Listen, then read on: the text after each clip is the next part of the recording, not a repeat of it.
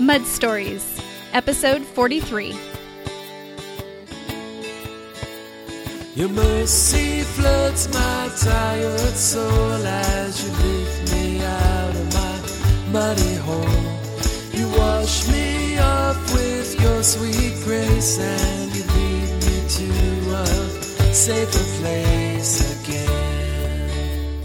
So we thought, okay, we're going to do this again. We're going to try this again. Had our hopes up as high as they could be, and still God said no. And that no, I think, was the hardest part for me. It was less about the baby and it was more about the no. I wanted the charmed life more than I wanted God to change my life. I wanted what I wanted and I wanted it now. And to see that none of those times, days, tears, minutes were wasted. To know that God was working out his perfect plan all along the way. So he knows and he sees and he works it all together for good. And that's so cliche, but it's so powerful.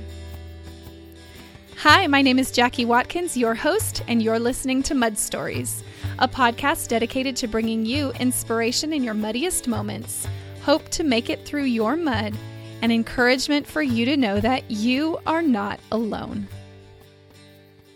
Hey, welcome to the Mud Stories podcast. If this is your first time joining us here, I want to extend a huge welcome to you. I'm so glad you're here.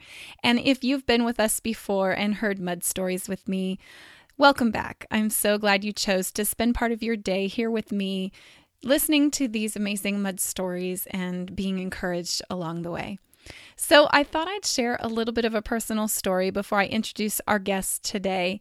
You know, yesterday was a crazy day. Normally I release podcasts on Tuesday, but yesterday was crazy. It was just a crazy busy day. We didn't do school. We had lots of appointments. And so this morning I woke up and I was bound and determined to get this podcast episode out to you. And I will admit, I said some things to my children in some tones that are less than optimal. And also some of the ways I interacted with my husband, will just say, were less than stellar. Suddenly leading to an apology and asking for forgiveness. Maybe you can relate to me. But anyway, I opened my computer, and before I got too involved, I spent some time reading my Bible, and today I was in Psalm 71, which is a very rich, beautiful psalm that was written by David, and I was just, lamenting on my poor decisions this morning and just the hurriedness and rushedness that I had demonstrated to those I love the most, which is so easy to do, right? Those people who are closest to us tend to get the brunt of our crazy parts of our personality. And I was just really journaling and praying. I like to write in my journal as I read the Bible, and I like to copy down verses that are speaking to me and ministering to me in that moment. And I was reflecting and asking God, to be my rock and my fortress. Imagine those big fortresses on like a military compound, and that's where people go for protection and for cover and to be safe. And I really was just interacting with God and asking him, and really, sorry for the ways that I had acted this morning, and just reflective. And then I got to verse 21, and it said, the psalmist was talking about, please increase the greatness of my character and comfort me. And so that became my prayer today, that through making mistakes and through choosing wrong choices with my words and actions, that God would, as I surrender my sorrow to him in the way that I chose, that he would not only forgive me, but the people in my life would forgive me, and that I would be strengthened to become more like him in character, and that he would comfort me. And so, as I opened my computer to start this podcast episode and finish editing and getting it all up for you all, I really was just kind of down, and I was feeling like, wow, does anyone listen to this anyway? Does this even matter?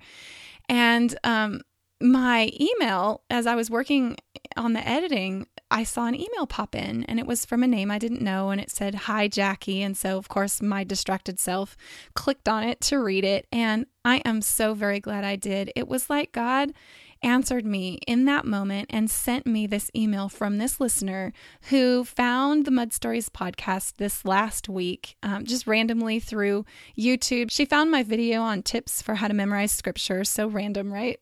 And she sent me an email thanking me for this podcast, how she's an American living in Shanghai, China, as her husband is working over there and just feeling disconnected and discouraged and facing her own mud.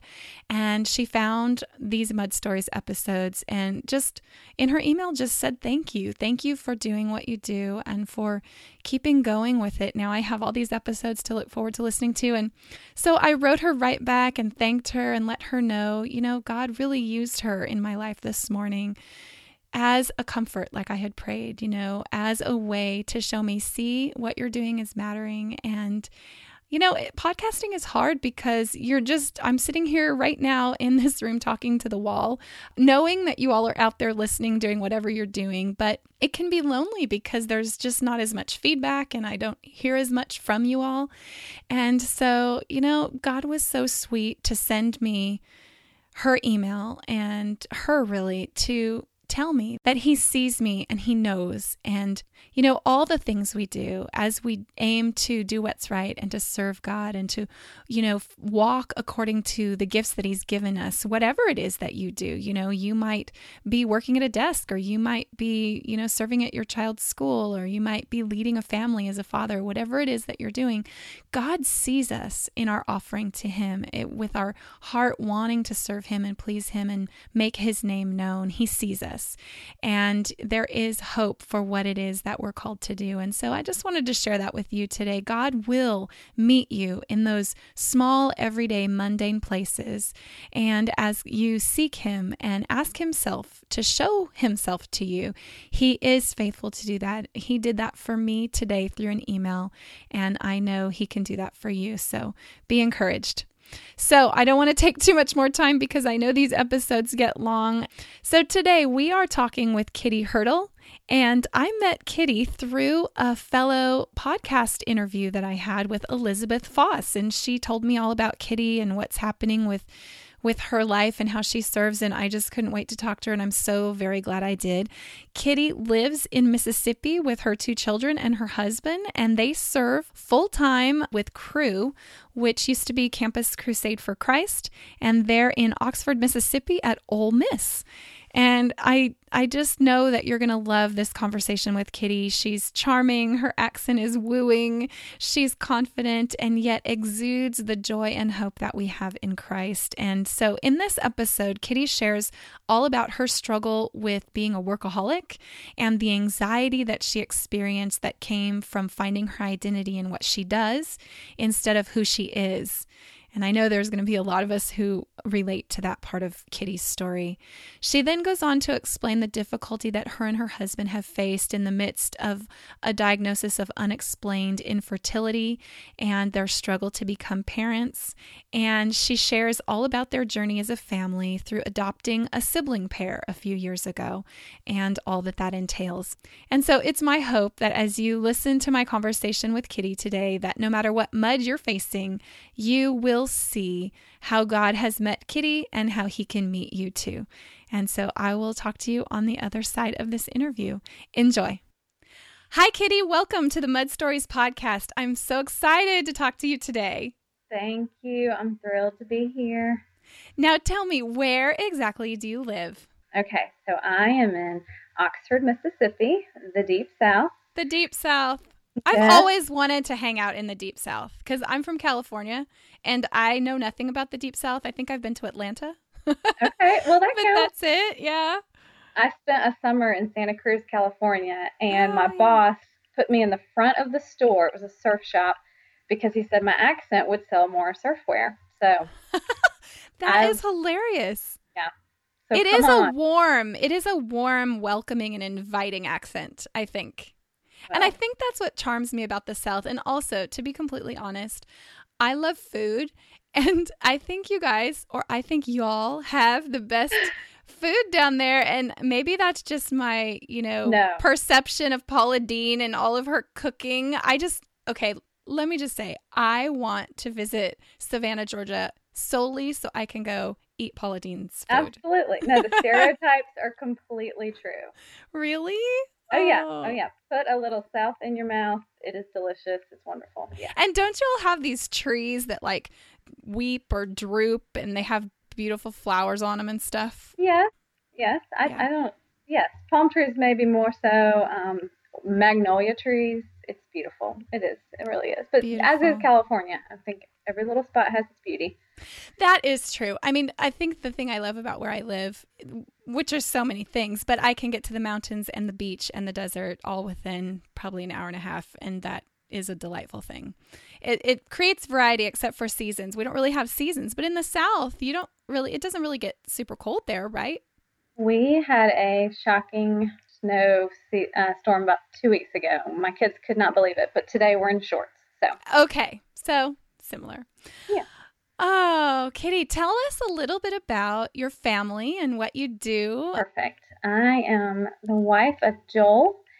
He is probably the wisest, most sweet, fun man I've ever known, besides my daddy.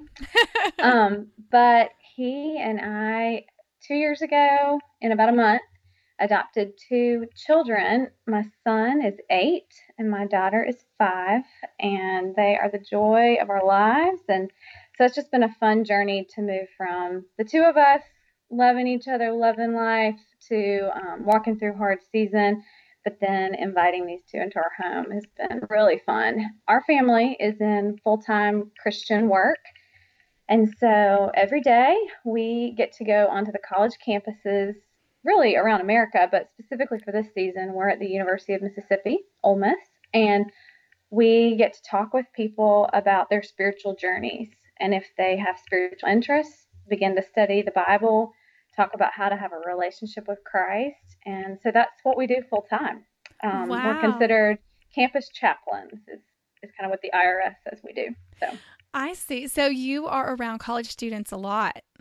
All the time. All the time. Built-in babysitters, built-in fashion consultants. It's a really fun age to care for because they are the future leaders of the world. Yes. And so we really believe if we can reach them and care for them and help them make healthy choices and all of this, that they can go on to change history. And so we're excited to get to be in full-time campus ministry. This is my 10th year of being on staff with the ministry called Cru, Campus Crusade for Christ. And so we just love it. Our whole family has kind of felt that call to be in missions work here in America. So it's a really neat job. It's kind of different and unique, but we love it. I love that. And you actually did that prior to being married. Is that correct?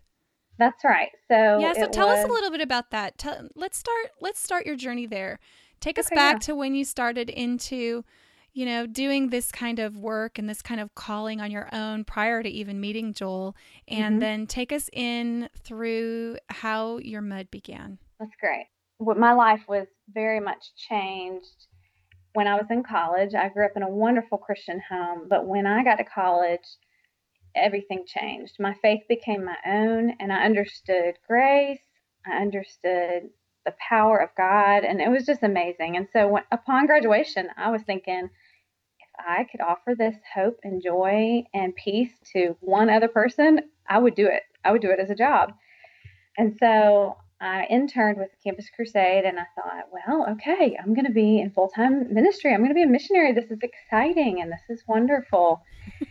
But what I didn't realize I was doing was I had kind of switched my identity from being perfectly accepted in God's eyes because of what Jesus did to striving, performing, almost being addicted to the thrill of ministry. And something so wonderful, seeing someone's life changed, became something that I started finding way too much of my identity and satisfaction in. And so I was probably, the ministry equivalent of a workaholic. I worked nonstop. I would, it was just a lot of imbalance, not great boundaries and things like that. But it was neat because we took a spring break trip with a bunch of students to the coast when Hurricane Katrina happened.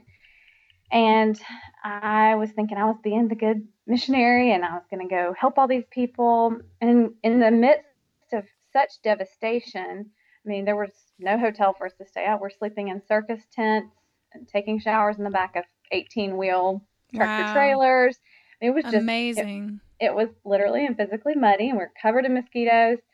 So there I am thinking I'm doing this great work for God, when in fact God was about to humble me and do a great work for me. That great work for me was meeting my husband. I thought that he was a staff person because he led this big team from Mississippi to the coast, and he actually thought I was a student, but I was on staff and he was the student, so it was a little creepy, a little funny, but only a 2-year difference. It was okay. So he wasn't working as a Campus Crusade staff member at the time, but he was in the Katrina disaster helping alongside you? Yes. Oh, so he was a student that was leading a team, and we were in all these team leader meetings, and I just thought, well, this is going to be my crush for the week. I'm just going to have a little crush on him, and it's going to be fine, and we'll go home, and it'll be all over. Apparently, he was thinking about the same, although we didn't realize it then. About 6 weeks later, after all that devastation, and we kind of got back to our respective homes, about 6 weeks later, we started emailing, calling. He came for a visit. And it all escalated into a wonderful, precious marriage. And so we got married. Awesome. We moved to South Carolina, and we worked in full-time Christian vocation for 6 years at the University of South Carolina. And God did miracles there. I'm talking hundreds of people coming to faith in God and having their lives transformed. It really was a time of revival. Again, feeding my workaholism, I just threw myself into it. And because it's godly, it's wonderful. What would be wrong with spending your best waking hours working for God?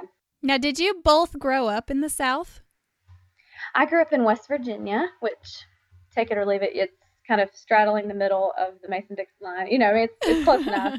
Yeah. And then he, was raised kind of in this area, Memphis, Mississippi area. So. I see. So you've served for those early years and amazing things were happening. And then what was next?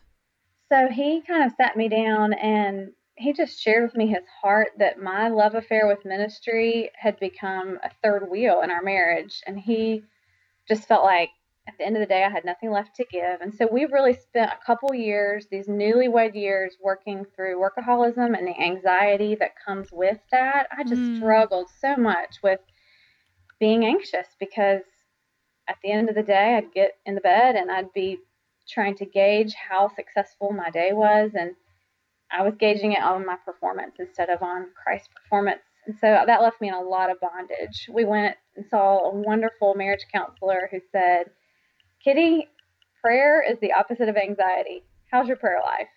And I realized it pretty much stinks. I'm depending on myself. I have put myself in the place of God. I think I can change people's lives, none of which is true. So we worked through that. I think there's people out there who can relate to this workaholism, this issue of even though we're doing a good thing by what we're called to. I mean, for you, it was Christian service, helping transform people's lives by bringing them good news that could set them free. But for other people, I mean, whether they're, an engineer at a desk or, a teacher at a school or whatever our life calling is, or our occupation or our job or whatever we spend our days doing, it is easy, even though it's a good thing, to get caught up in figuring out or thinking that our purpose is really only because of what we're doing instead of who we are when we're there doing it. Exactly. Right? So what are some ways other than counseling that you were really able to work through that? Because, when your identity is built around what you're doing, and don't you think one of the ways to really know if that's happening to you is take away that thing for a day or two or a season and sit with that, and what's your response to that? Because I'm guessing that if our identity is wrapped around in that alone, that's going to feel panicky. And that's where the anxiety that you're talking about was maybe originating from. That's right. That's exactly right. And so I had to set up, with the help of Joel, some really healthy boundaries for what my work life would look like.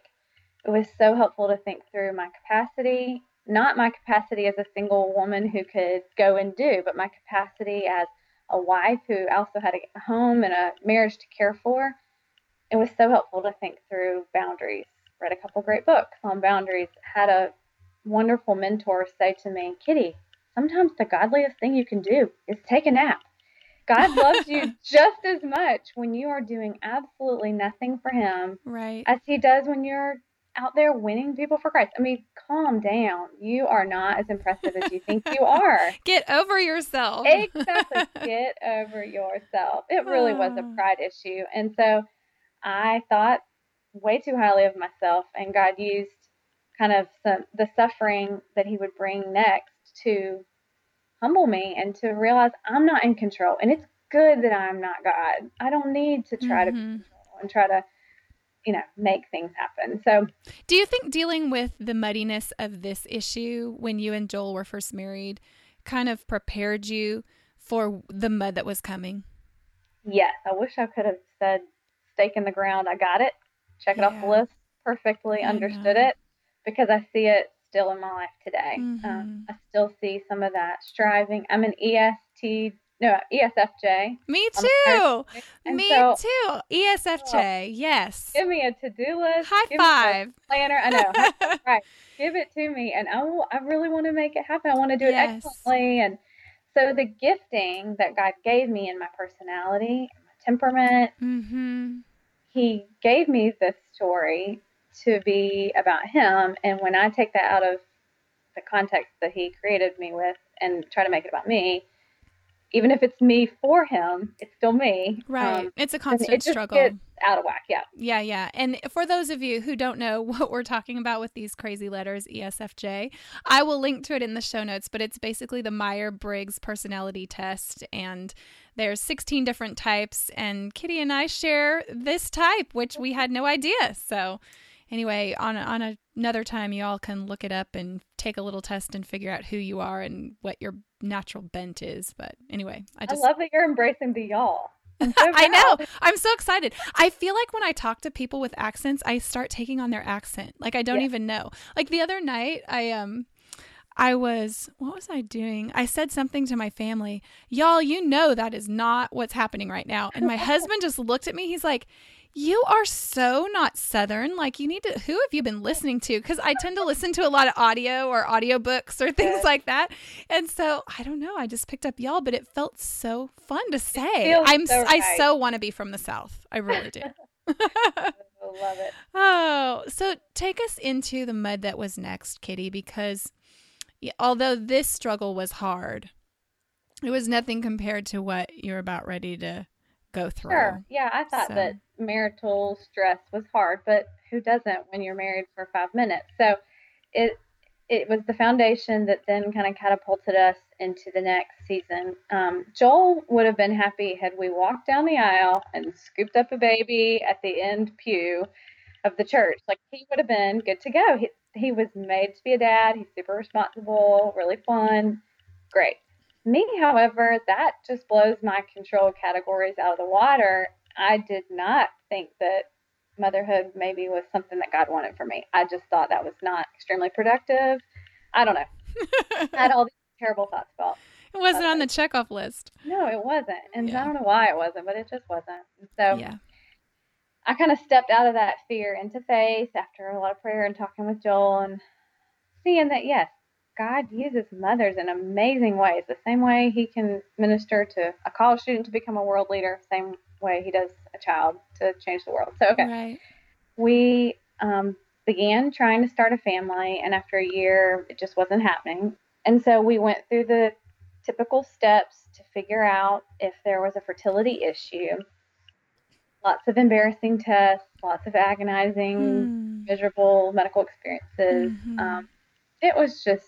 It becomes awful. Very robotic and very technical, doesn't it?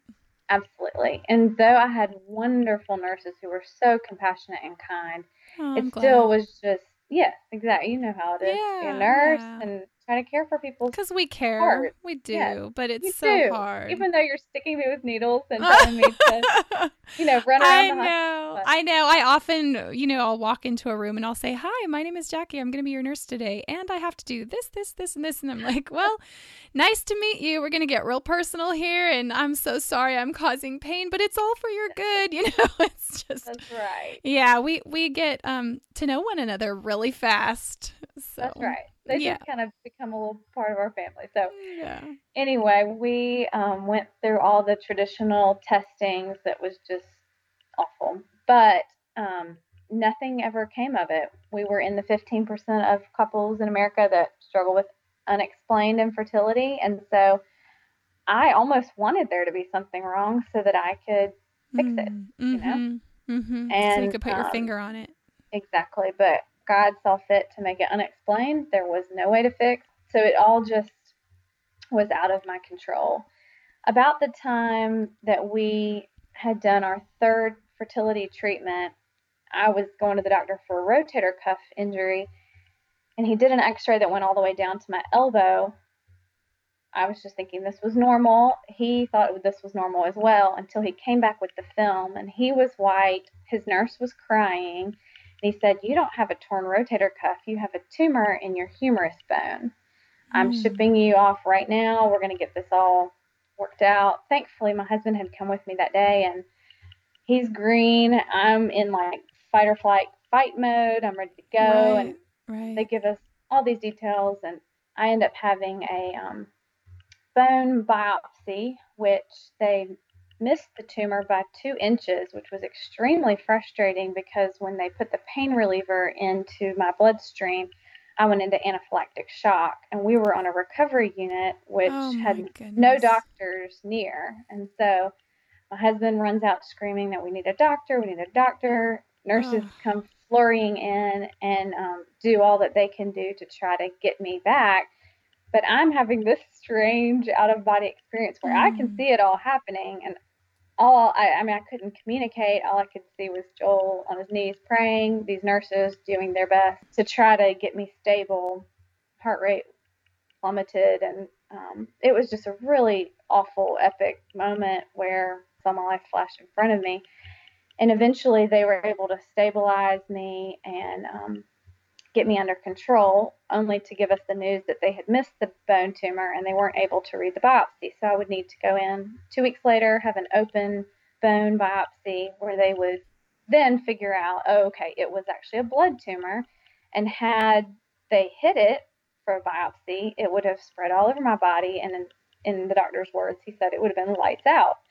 And so it was a huge gift that they missed that, which was awesome. But it was a really scary moment in that instance. So they put cadaver bone in my body, and it healed, and it was great. And so, of course, in our minds, we're thinking, well, that was why God didn't allow us to have children, because he knew we would have to do PET scans and all these things.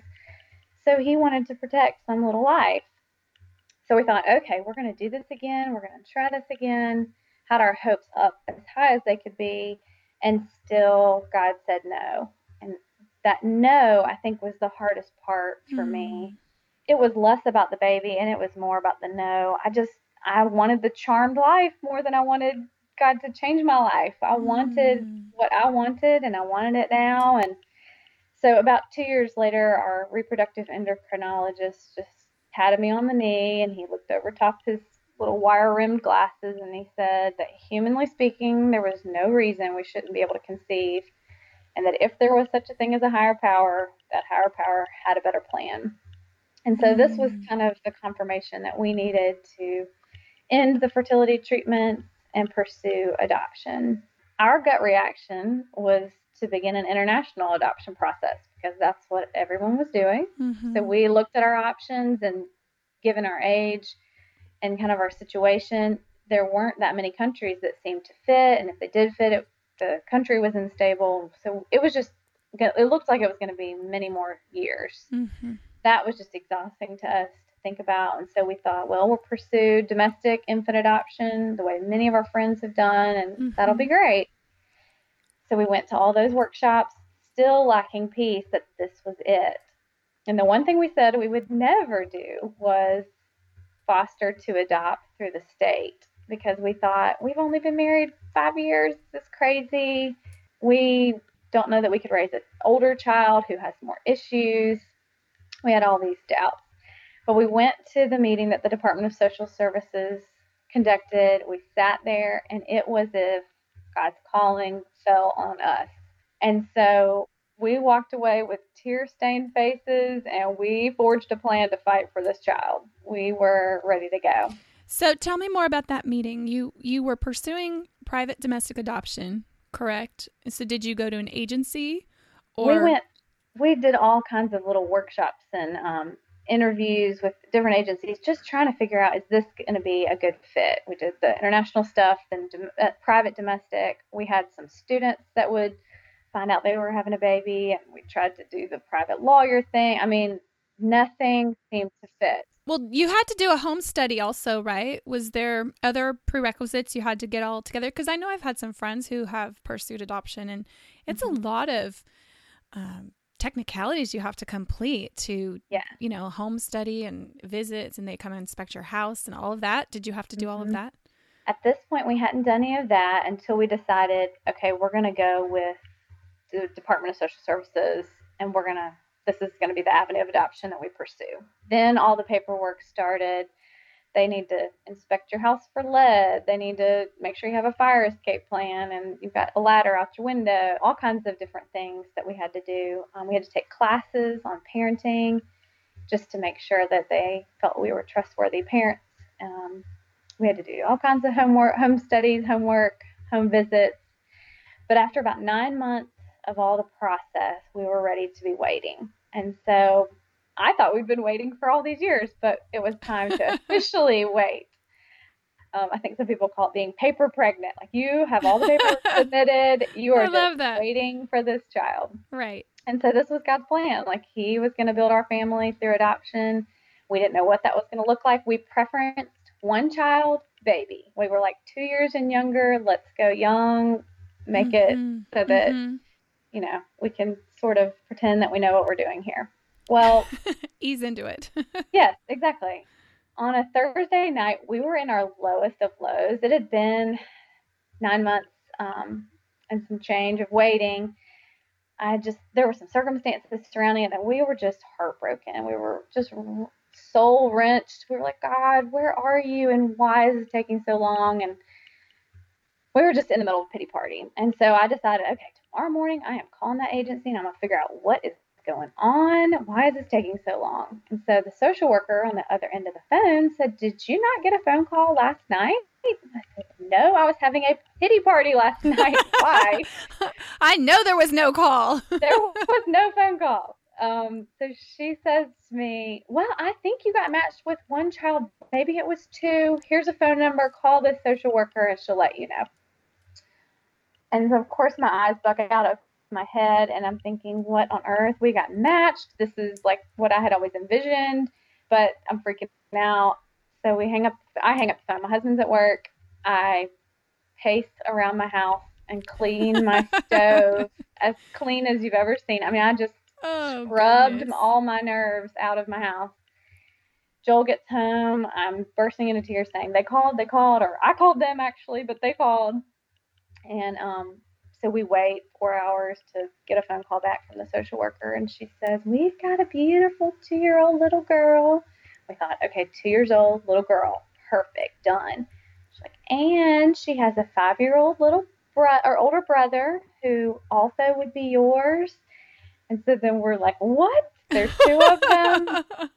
But our hearts are overjoyed, of course. Of course. And so we're terrified at the same time, I'm overjoyed, sure. Completely terrified. Yes. So we're freaking out, and we end up being able to sit on it for the night. The next day, they present us with a bunch of paperwork. Now, I don't know if you've ever seen your life on paper, but the life of 2 children who have been horribly abused and neglected and malnourished, and just, they've seen the worst of the worst.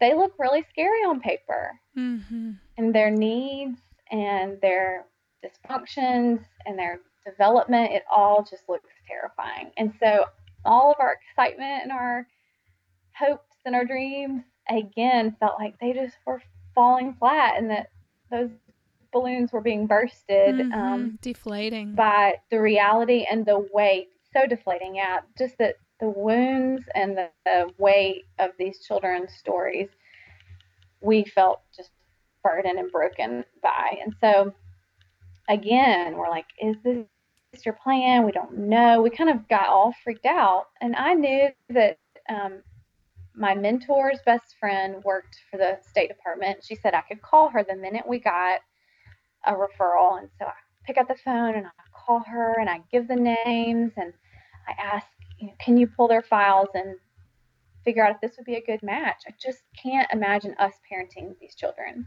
And she gets real quiet and she's like, Kitty, I don't know if you've ever seen yourself on paper, just like I said, but you would be scared of you too. You would be scared of yourself and the way that your story has been written. Even if you have the best story, it's still scary. This is still a soul with hands, with eyes, with a heart. Yeah. You cannot judge somebody by paper. I said, okay, well, look up the file and you just need to tell me, do you think this is a good option for us? And she gets really quiet. And I'm like, oh, I don't want to make you break confidentiality. Don't do it if you don't feel comfortable with this. You had just mentioned you wanted me to call you. Right. She said, no, it's not that. It's that this boy, at that point I didn't know he was my son, but my son was sitting on her lap because his foster care family had gone on a cruise.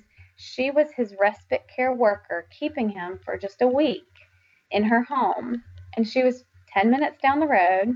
She said, come meet this child and see for yourself what a precious child he is. Now you have to decide. You've got 18 years to raise him and his sister, but you come and you see the hands, you see the mouth, you see the eyes, you see the heart, and then you make a decision. And so I could not believe there were 10 families on the table for these children, and there are countless children in the system, but to know that God had specifically said, y'all, and these children, and not only this, but I'm going to let you have a friend who's a child psychiatrist to have observed him and know the situation for weeks. So, because that's not typical, right? You don't typically get to meet them. Yeah. No. And so we went and met him and fell in love with him. What a gift. Next day, I get a direct message on Twitter from a foster mom who I did not know was their foster mom. And she said, I've been reading your blog and following you on social media. I have been praying that these children would get placed with you and your husband. No one has pulled strings but God. Oh, and my she goodness. said, I have just been asking God to give them a safe family who loves him and that they would be able to be raised to know God. And so anyway, she says, get to my parents' house. Let's go to the lake. You can meet your daughter. She's obviously using all these, like, your son, your daughter. And I'm still like, oh, I just don't know. I'm still freaking out. But she was very much, this is God's story. He's writing it. These are your children. Come and meet them. And so we got to meet. And how sweet for you to have the privilege to see God's hand on it. I mean, so many times I think God is working in our lives, but we're just not able to see it. And yet, you know, point after point you're describing, God is being so gracious to say, Kitty, it's me. I love you. And this is what I have for you. This is the gift. And for you to be able to recognize it and be aware of it. It's giving me goosebumps even now. Crazy. It's really crazy to see his love kind of just woven through the whole thing and to know that that's his character. That's who he is. Right. He does things that are loving. He does good things. Even when they don't feel good, he does good. And so to see that through meeting Joel, through walking through fertility, to meeting these children, even to the fact that this foster family are now some of our best friends, they are so about us. And to think of a mom and a dad who've raised these foster children, only to the point just to get them to be adoptable so that we could have our greatest gift. It's just so sacrificial of them. And so anyway, we met them, fell in love with both children. So you saw your daughter for the first time when you drove there. Yes, crazy. I mean, just the foster mom walks up the driveway and the little girl's given the pageant wave with this little tiara on top. And I'm like, okay, well, how do you not just fall in love with the princess here? Oh. So it was a glorious day. I mean, the whole thing is documented in photos and all kinds of stuff. Oh, And we just fell in beautiful. love, and we knew these are our kids. But the legal system was such that these children were not officially legally free. And so the Department of Social Services said they'll be your foster children. You can either take them now or you can wait until they're legally free, which could be 6 to 9 months. What do you want to do? So again, we're faced with, do we fall in love with these children and then potentially have to give them back? And we said, yes, better to have loved and invested and cared for these children for whatever amount of time God gives us. And so they came to live with us in August 2 years ago, and then about 9 months later, so 2 full 9 months, which to me is God saying, I gave you 9 months of paperwork. I gave you 9 months of the legal process. You carried these children. You did. Yeah. So not in your womb, totally in your heart, you carried these children both 9 months. And in April of 2013, they became our, legal children. Yeah. So we stood before a judge, and he declared what we already knew, that they would be ours forever. And so it was beautiful, and it was wonderful, and yet so broken and so sad and so hard to see precious, innocent, fragile children who are traumatized and who not only have had to say goodbye to their biological family, but then have to grieve the loss of a loving foster family, transitioning into a new adopted family. I mean, my son will still ask questions like, are you going to keep me forever? I never had to ask that of my parents, but these children have to wonder. My daughter would ask, who's my next new mommy going to be? And I would just have to say to her, baby, God has said forever, forever we will be a family. When you're 15 and you get to practice driving a car, I'm going to be your mommy. And when you're 18 and you graduate from high school, I'm going to be your mommy. And, so we just have to paint pictures for them of what it'll look like, because they have no foundation of what family looks like, what discipline looks like, just what love looks like. Yeah. And so that is the part of the story that we're in right now. Broken people learning to love broken people. And we're just trying to figure that out, how we can communicate safety to children whose adrenal glands are shot, whose brains look different. I mean, I looking at a study yesterday of a 3-year-old's brain who's been malnourished, abused, neglected, compared to a normal 3-year-old developed brain. And the injured, broken child, it looks like a stroke patient.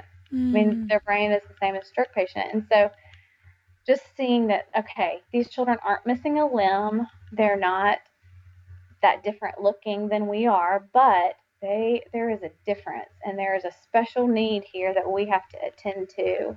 Lots of developmental delays, lots of just emotional delays that we're still kind of wading through. And so that's been heavy, and that's been amazing. And there's lots of laughter, and there's lots of tears, and it's just all kind of God making these unimaginable things unbelievable. And so we're kind of standing in the midst of that right now.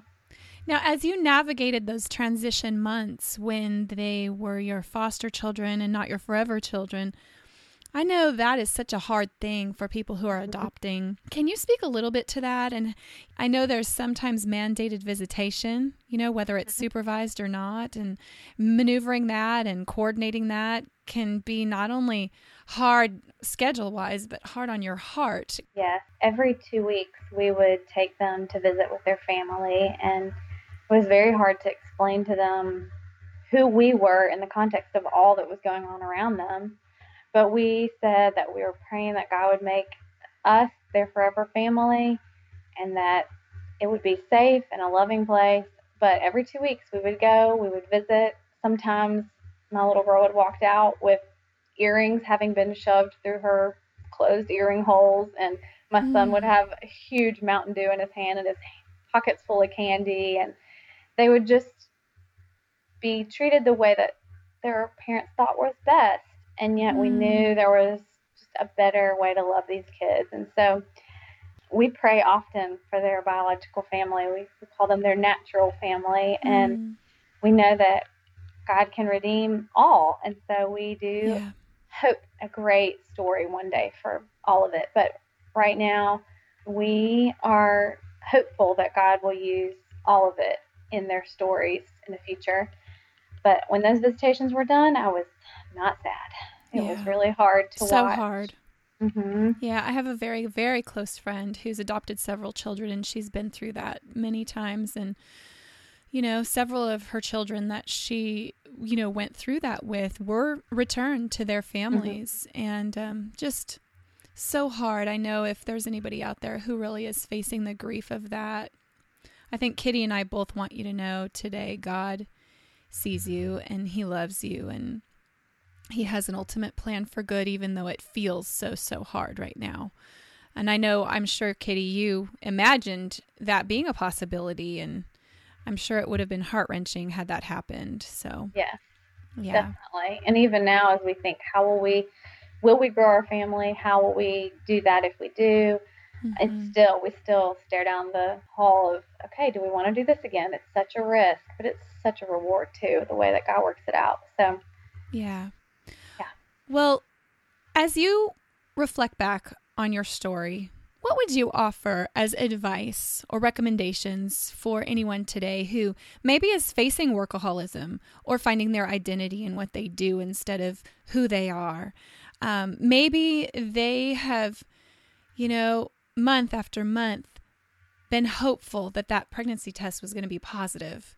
Or maybe they even today faced going to the doctor, doing these terrible tests, and met that nurse that draws blood each and every time. Whatever it is that they're facing that they see in your story, can you offer some practical advice of what helped you not only get through, but be able to look back and give thanks for those muddy places that you've walked? I had no idea that I could know God in a more profound way through suffering and sorrow. But the more I looked at who he was on the pages of Scripture, the more my heart was consoled and the more peace I felt. It didn't even enter my mind that even though God is not a woman, he totally understands what it's like to have children who are not yet his, that he desires to have be his own. Mm-hmm. And I just couldn't believe that God could understand and sympathize with this weakness, and he could understand this grief and my tenderness. To me, that is an amazing God, that he can understand all of what we're going through. And so I think whatever situation people find themselves in, as they look to the character of who God is, their needs are so met in him. Mm-hmm. Their needs are met, and also he can sympathize no matter where they are. That's amazing to me. Yeah. To see that none of those times, days, tears, minutes were wasted.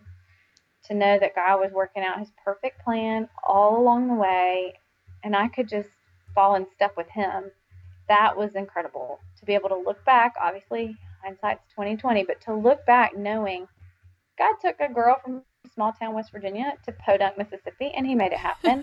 And God began a family with children who are older than what we've even been married. He was birthing them 20 minutes from our house, and he knew that 5 years later they would be ours. Yeah. And he knew that he would give them a special story that could maybe even show them God's love more because they've experienced the depth and the sadness of earth. Right. So he knows and he sees and he works it all together for good. And that's so cliche, but it's so powerful. It is. But it's so powerful, and it's really important for us to. And this is part of the reason why I love sharing people's stories. And I'm so thankful that there are people like you who will come on this podcast and share what you've been through, because I think it's in seeing what God has done in the past that gives us that hope and that confidence, and hope not as like wishful thinking, but a hope that's confident and trusting in knowing with certainty that he is going to meet us where we are and that he is working in our lives no matter what we're facing. And I think being reminded of how he has worked really allows us to embrace that place of trust, to know that he will do that for us too. And so that's why I'm so thankful for you today for coming to share with us. What other advice would you give in practical ways? Like if people are doing these court dates or fertility treatments or whatever it is there some advice as you're going through stuff that you can suggest to others, maybe something they can do or say, something they could read, anything at all? So I think number one, sharing our sadness with safe people is so huge. Mm-hmm. I could have kept a lot of it in isolation, and I did for a while. But when I finally stepped out and shared it with people who were safe, it brought so much freedom and comfort. Yeah. And then not only that, when I wasn't feeling like I wanted to go talk to people about it, I sat in my little house and I read fantastic books on infertility, suffering, pain. There are a few key ones that really ministered to me. In fact, I started a couple online virtual book clubs out of them and have connected with infertile women all across America. And we've studied these books together, and they all agree that these are the best books. So let me tell you those. Yes, tell us. The first one is called Infertility, Finding God's Peace on the Journey, and that's by Lois Flowers. It's literally a penny on Amazon. And so if you or someone you know is going through it, that's a fantastic resource. All the girls in my book club groups, they freak out about that book because it's so good. Love it. That's an oldie but a goodie. But a new one that just came out recently is called Every Bitter Thing is Sweet by Sarah Haggerty. She is a fantastic author, and her book just really it's got a great storyline, but it also teaches you how to be grateful for who God is no matter what he gives. So that one's fantastic and really used by God in my life. And the third one is called Holding On to Hope by Nancy Guthrie. She lost several children and walks through the pain of that beautifully, realistically, but beautifully. So those three books helped me so much. They just gave voice to my pain, and they helped me feel like I wasn't alone. I think sharing with people, a lot of times, whoever you're telling will be like, oh, I knew this one person that had this, and then they got pregnant, or then they adopted, then they got pregnant. I'm like, okay, that's just really not that helpful, because you make a baby sound like a consolation prize to, So anyway, I think that sometimes reading those books was really safe for me, and it was huge. Helped you know you're not crazy too. Validated your feelings. Yeah. That's right. Absolutely. Yeah, so I think sharing with safe people, reading some of those books, and really letting your mess be your message. I mean, God has connected me with more amazing quality women, and really families actually recently here in town, who are walking through infertility or are seeking out adoptive plans. He has given us a new facet to connect people with. And so letting that kind of mess in the mud be a message that you can offer the world, it makes it all feel worth it when you can offer hope to somebody else, because you've walked through the mud and you can say, there's hope, there is joy to be found even in the midst of this hard thing. It really does make it all kind of worth it in the end. Yeah. What are some things that you found helpful that others said to you, or not so helpful, as you were going through these things? Oh, mercy. I know. Only because I think some of us, we want to say something nice. We want to be there for someone, but we don't know what to say. And, I know that with Facebook and social media, there are levels of relationship we have with people. There are people who are really close to us, and there are people who are just, casual friends, people who are friends of friends or acquaintances. And so they may hear of our stories and desire to reach out, but they don't really know how to or if they should. And then sometimes it ends up that no one reaches out, and then we're in our mud all alone thinking nobody cares, when really so many people do care, but nobody's doing anything. It's so true. You know? Absolutely. And so I think just offering to people the gift of being seen. I mean, for someone, happened this week, to just send a message and say, I'm thinking about you. I care about you. I know that what you're walking through right now is challenging. I don't understand it, but I see it and I'm here. Mm-hmm. That's powerful, and that's huge. Yeah. I think what's not helpful is when people say, well, you should be glad you never ... Right. You should be glad you never had to do the bottle thing or the potty training thing. No, I would give up anything to have had those years with my kids. So anytime someone's telling you how you should feel, probably not a healthy emotional boundary. Mm-hmm. So I think that's one. I've had sweet friends navigate their own pregnancies around me, and they've done it beautifully. And, I think infertile women can sometimes, I know that I was in a very selfish place where I didn't think anybody else should be happy or receiving what I wanted. And so God used that, even my own sin, to show me that, okay, this is not their story. This is my story. And this is a special place between me and him. And he's going to use this. And so I didn't need to be completely selfish either. So some of it is I have to not be sensitive in holding on to this relished issue, and that other people do have to learn how to be gracious, not tell you how you should feel, not offer their own sob stories to make you feel better, because it just doesn't always feel better. So when people say, I see you, I care about you, what do you need right now? I mean, that's huge, because sometimes all you need is just a hug. Sometimes all you need is coffee, whatever. And it's okay to say, I see you and I care, and I really don't know what to say, but I'm here. Absolutely. I think I'd take that all day long. Yeah, especially now as adoptive parents, when typical traditional parents haven't felt like they understand what we're going through with some of the hard things. It's been really helpful to have friends who offer grace and just a flat offer of, I'm here, what do you need? Right. And to know who your people are, who those people who will faithfully pray for you, and be with you, your ones that you can count on to contact and go to. And if you don't have those, there are ways to find those. I mean, hopefully a great church in the area can offer some of those support relationships. We've found great connections online we just moved here 2 years ago in our town.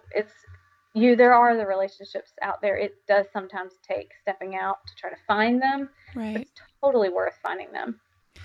Well, Kitty, it has been so awesome for you to be here with me today. I know I've personally been encouraged by your story and your faith and how you've just championed walking through mud with dignity and faithfulness, really.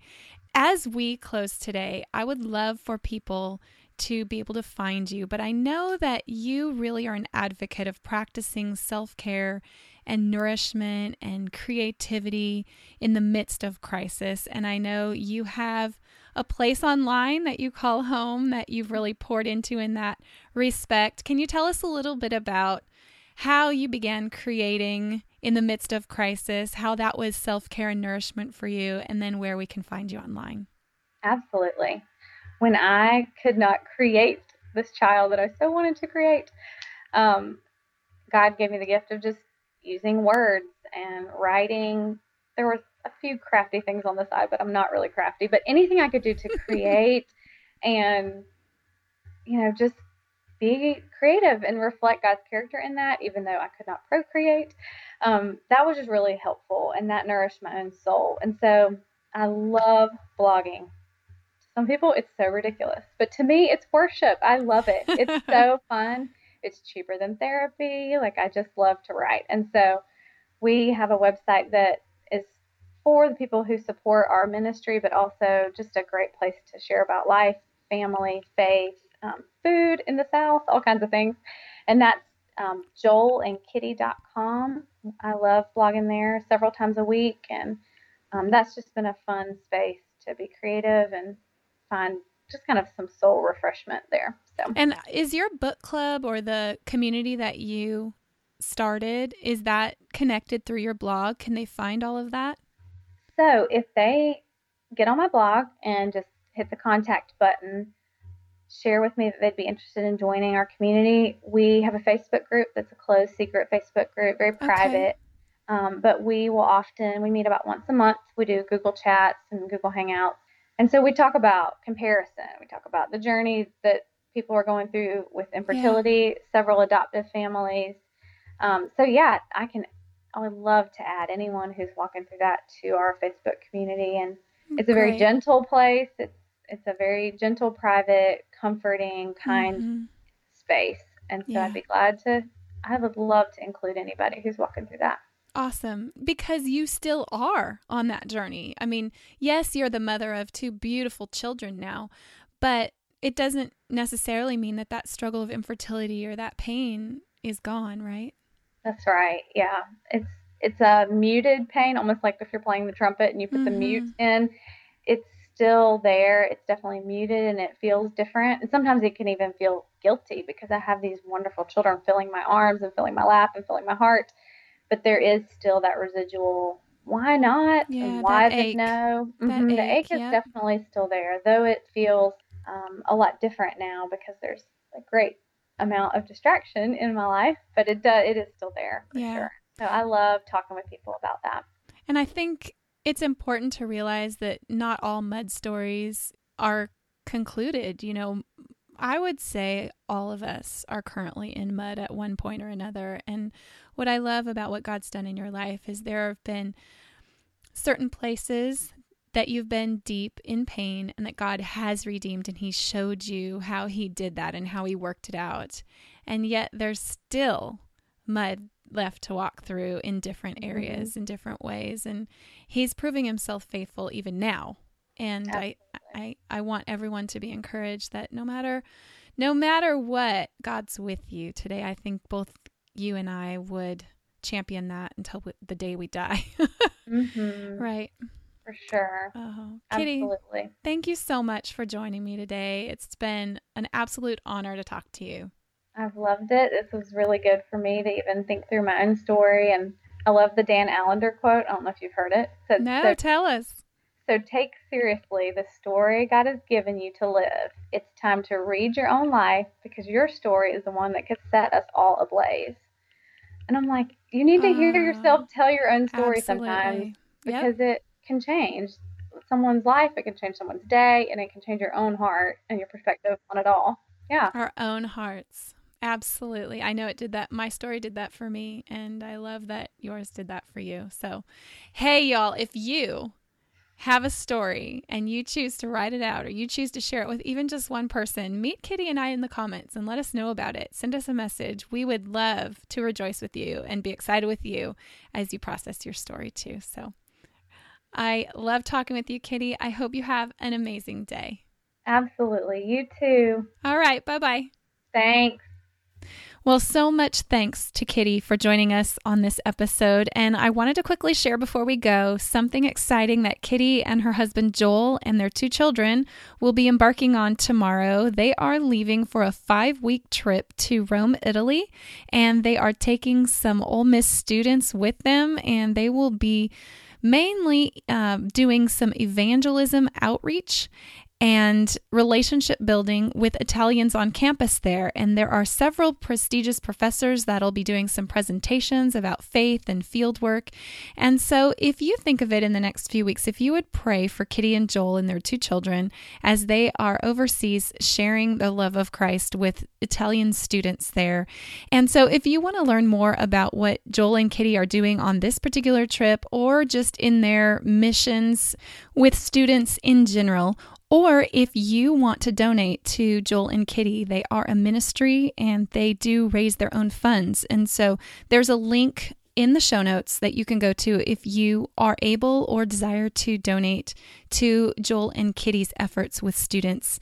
Also, you can go to Joel and Kitty's website, joelandkitty.com. I have links to that in the show notes for this episode.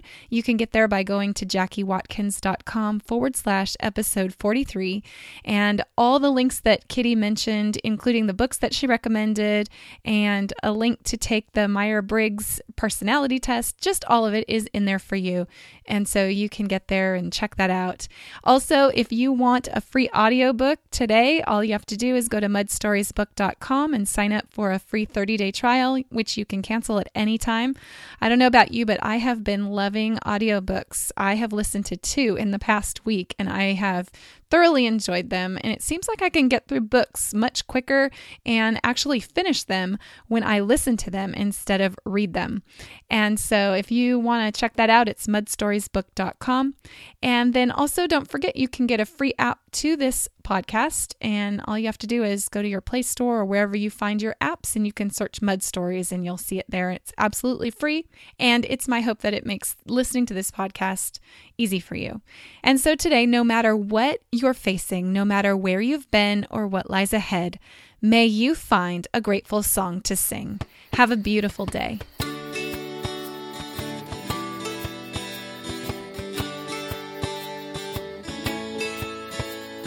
never-ending marble fails to press upon my mind. I pull a shade that leaves me a little bit blind. I cannot see beyond the blame, and I never will find a way out. And then I feel you next to me. You lift my head to see. Your strong arm reaches to me. Your mercy floods my tired soul as you lift me out of my muddy hole. You wash me off with your sweet grace, and you lead me to a safer place again.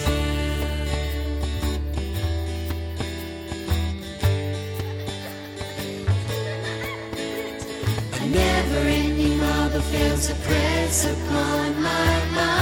Pull a shade that leaves me a little bit blind. I cannot see beyond the blame, and I never will find a way out. And then I feel you next to me. You lift my head to see. Your strong arm reaches to me. Your mercy floods my tired soul as you lift me out of my muddy hole. You wash me off with your sweet grace, and you lead me to a safer place. You overwhelm my broken thoughts, and you mend my lost and damaged heart. I find myself where I belong in your safe embrace. There's a grateful song to sing, a grateful song to sing, a grateful song.